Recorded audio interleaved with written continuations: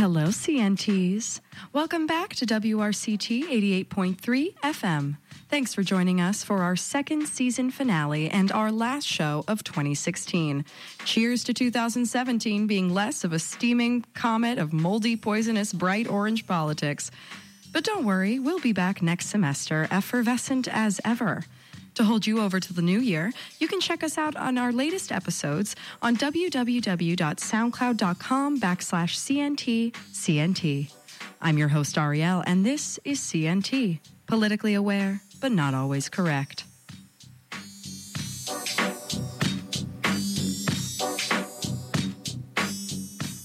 So much has happened in these last 2 weeks, I don't know how to pack it all into 20 minutes, so I won't. Let's start with some current events. A monkey attack in Libya sparked tribal clashes that killed 16 people. Yeah, 3 young men turned their pet monkey loose on a group of schoolgirls, and when the monkey pulled off one of the girls' headscarves, 3 people were killed in retaliation, plus the monkey. By the second and third day, people were using tanks and mortars. I'm telling this story not because it's funny. 3 dumb dudes and a monkey should be the end of jokes, not lives. But think about this. A wild animal disrespects a bunch of women in Libya. Wild animal and accomplices die.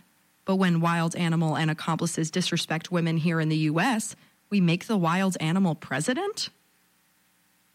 Speaking of which, the last 2 weeks, Trump has just been Trump.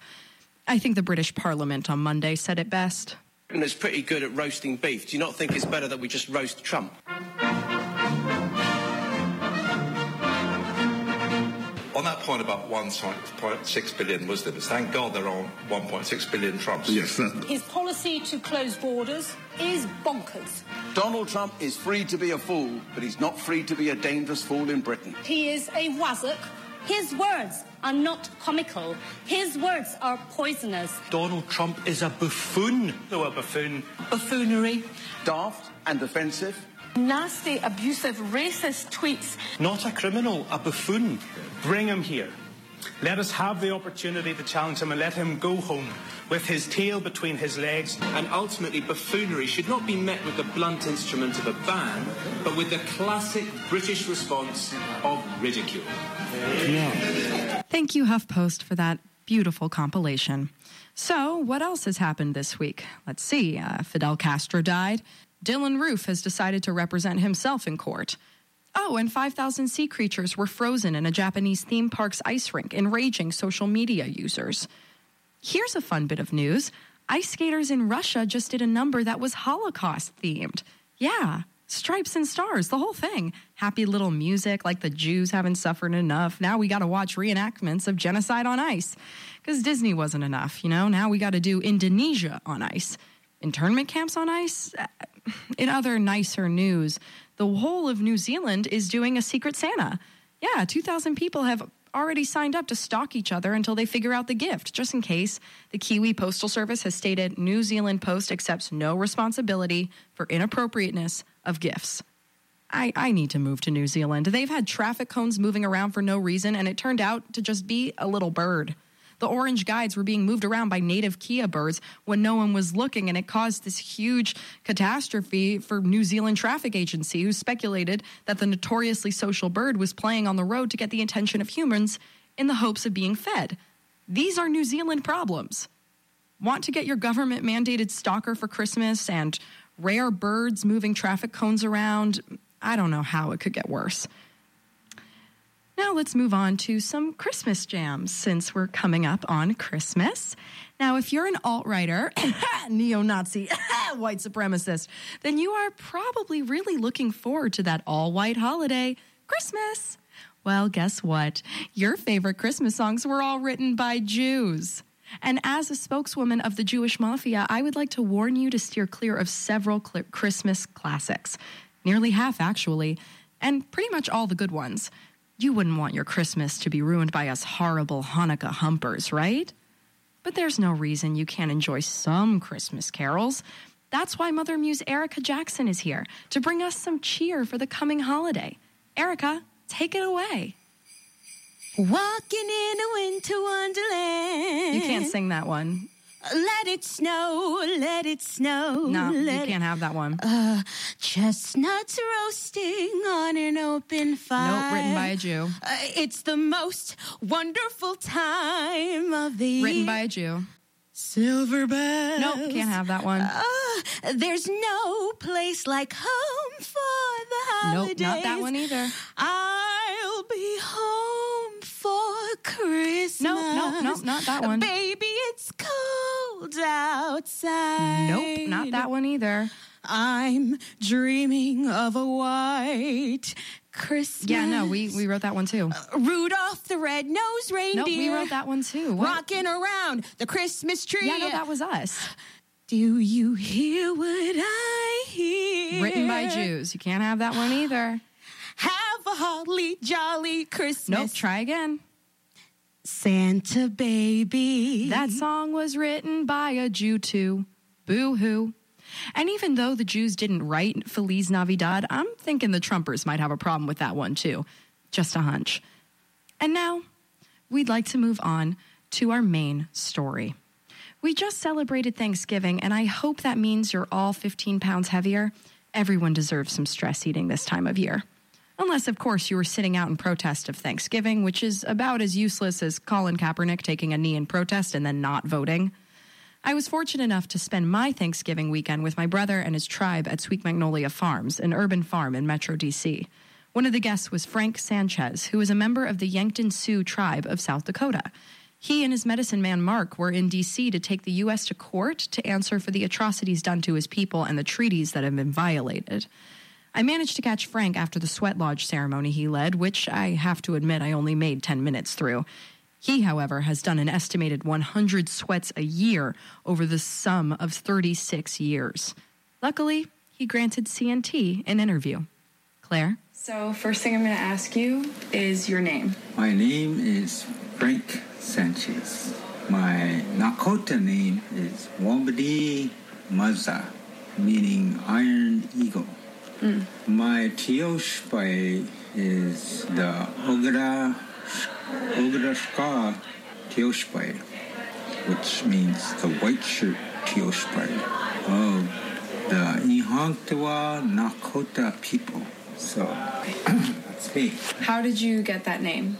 I received my Indian name after the 5th year of Sundance. And you live? Primarily on the Yankton Sioux Reservation in South Dakota. And what are you doing in Washington, D.C.? I came to Washington to file a suit in the U.S. Supreme Court on treaty violations, treaty rights. What treaty is in violation?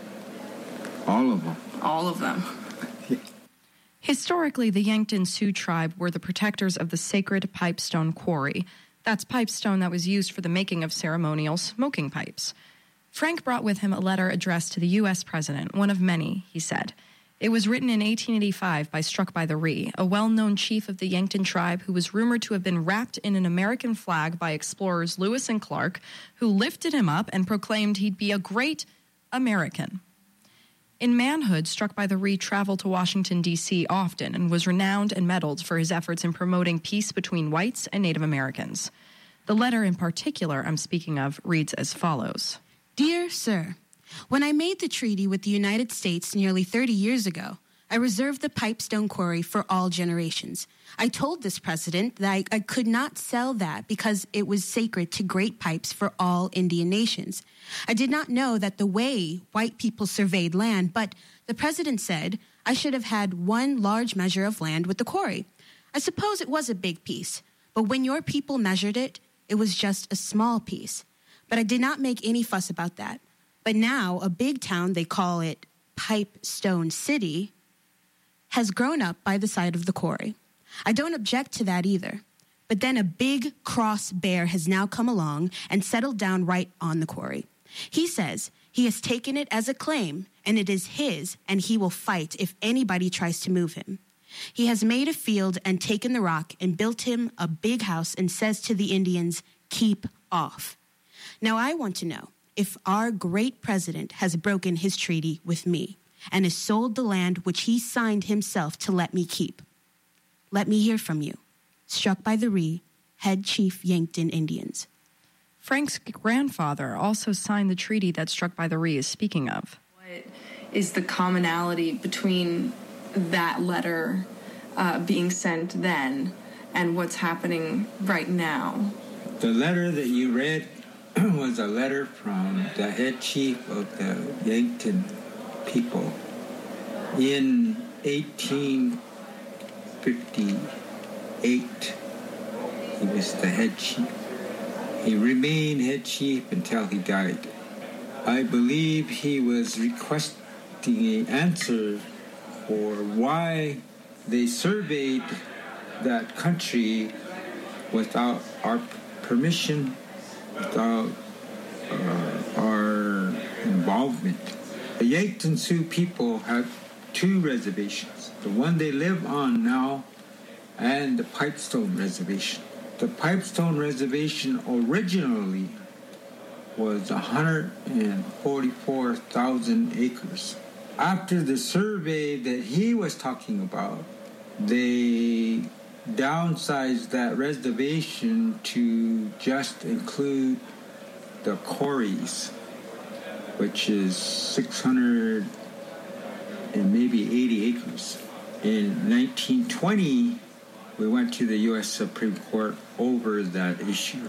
These happenings where we end up going to court, where we end up struggling, a lot of these actions that the Congress takes and the government takes are in violation of the treaties. So that's why we end up in court.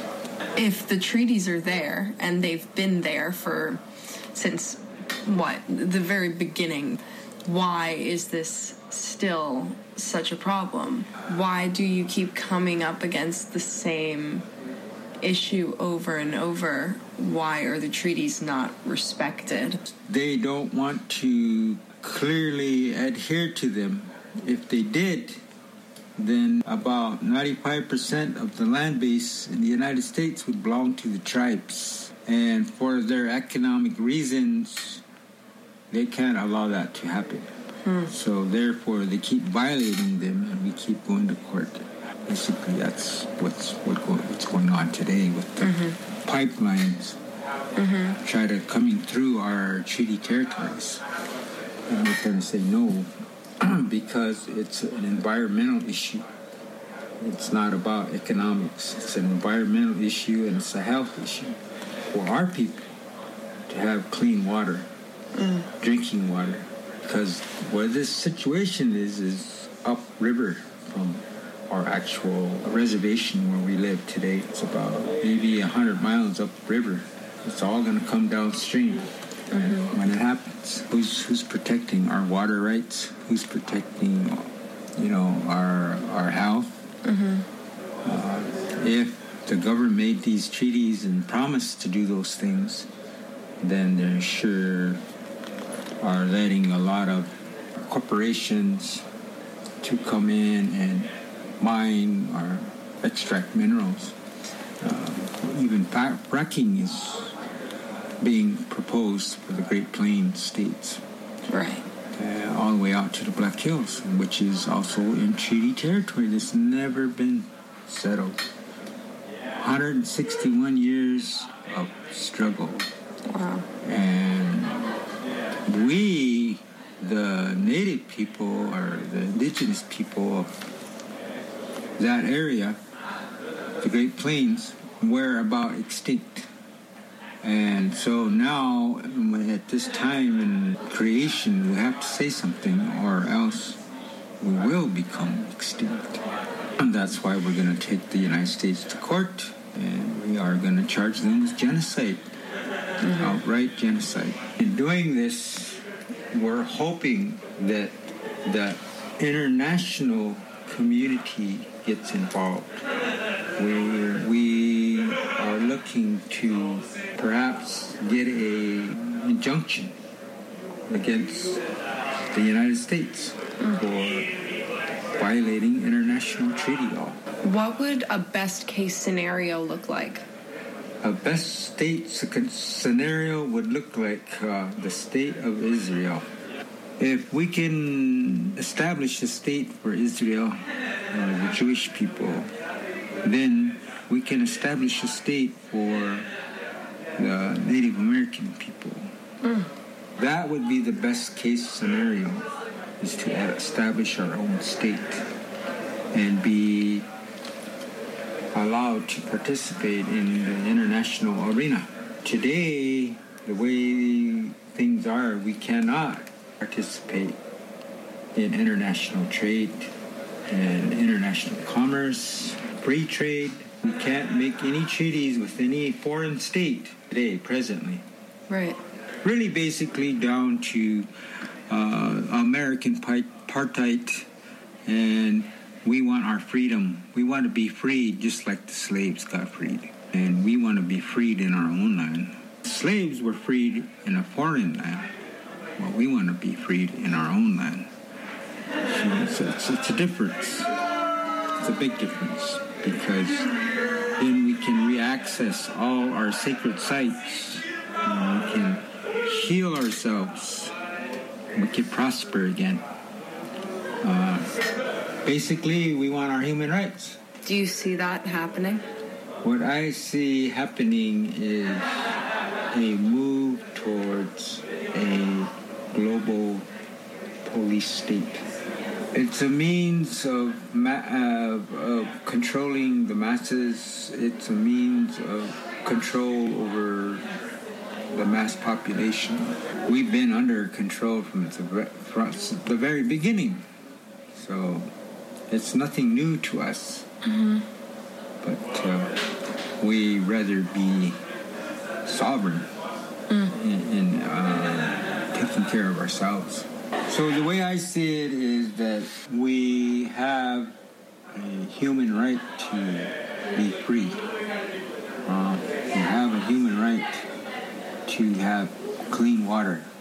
Those basic rights are basically supported by the UN Declaration on the Rights of Indigenous Peoples, the Geneva Convention. They all have mechanisms in there to protect human rights. Mm-hmm. And this country, the United States, has deliberately interfered in foreign countries with CIA coups. Basically, the United States is a world power that has abused that power. It's time for the rest of the world to put a rein on allowing these world powers to run amok. It's up to us to stand up all together. Mm-hmm. We're done with it. I mean, this is going out to a bunch of liberal college students who really want to do good, have mobility, but just don't know how to use it. So what would you say to those people who want to be involved and help your cause and not trample over it? Those young students are in a state of being, and their physical being is a time for adventure. It's a time for proving oneself. It's a time for testing one's limits. So these young people, they also have the capability and the access to the tech world. Using their skills, using their connections, worldwide connections, they could do more good for our cause by just passing or educating themselves to the issues and educating themselves to the Constitution, to international law, to treaty law, and tell everybody the truth about the law. And the letter of the law is the best thing they can do, is educate each other, educate all the students in the whole country. Every university can connect together, have a mass discussion, come up with some idea or consensus of this is the way it reads. And when we all have a common understanding of it, then we can resolve the situation or find a resolution to it.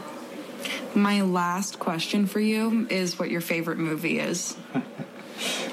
Because I really love your answer. My favorite movie is Avatar. Yes. Why? Why Avatar? I mean, why not Avatar? But why Avatar? Well, Avatar, when I seen those floating pieces of land, I thought, well, that was magical. How does that float? What is that? What's keeping that afloat? This is a magical thing. And then when I seen all the creatures, it was like even more magical. And they all could communicate with each other. And that was, to me, the icing on the cake.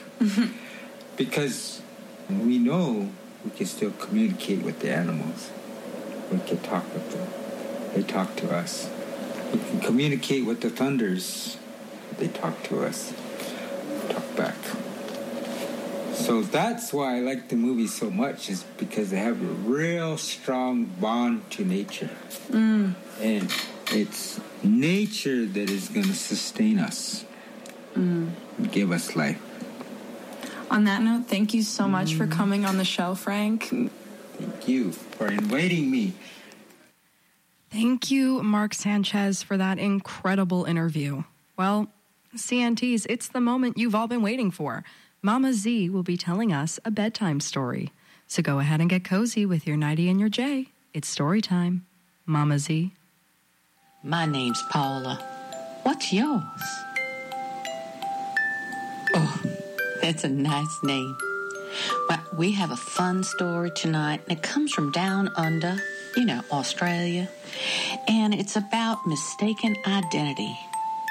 Mistaken identity is a hell of a thing, particularly when it comes to gelatinous blobs. One Australian man has clearly been reading way too many crime novels because last Friday he mistook a washed-up jellyfish for something sinister. A rogue breast implant.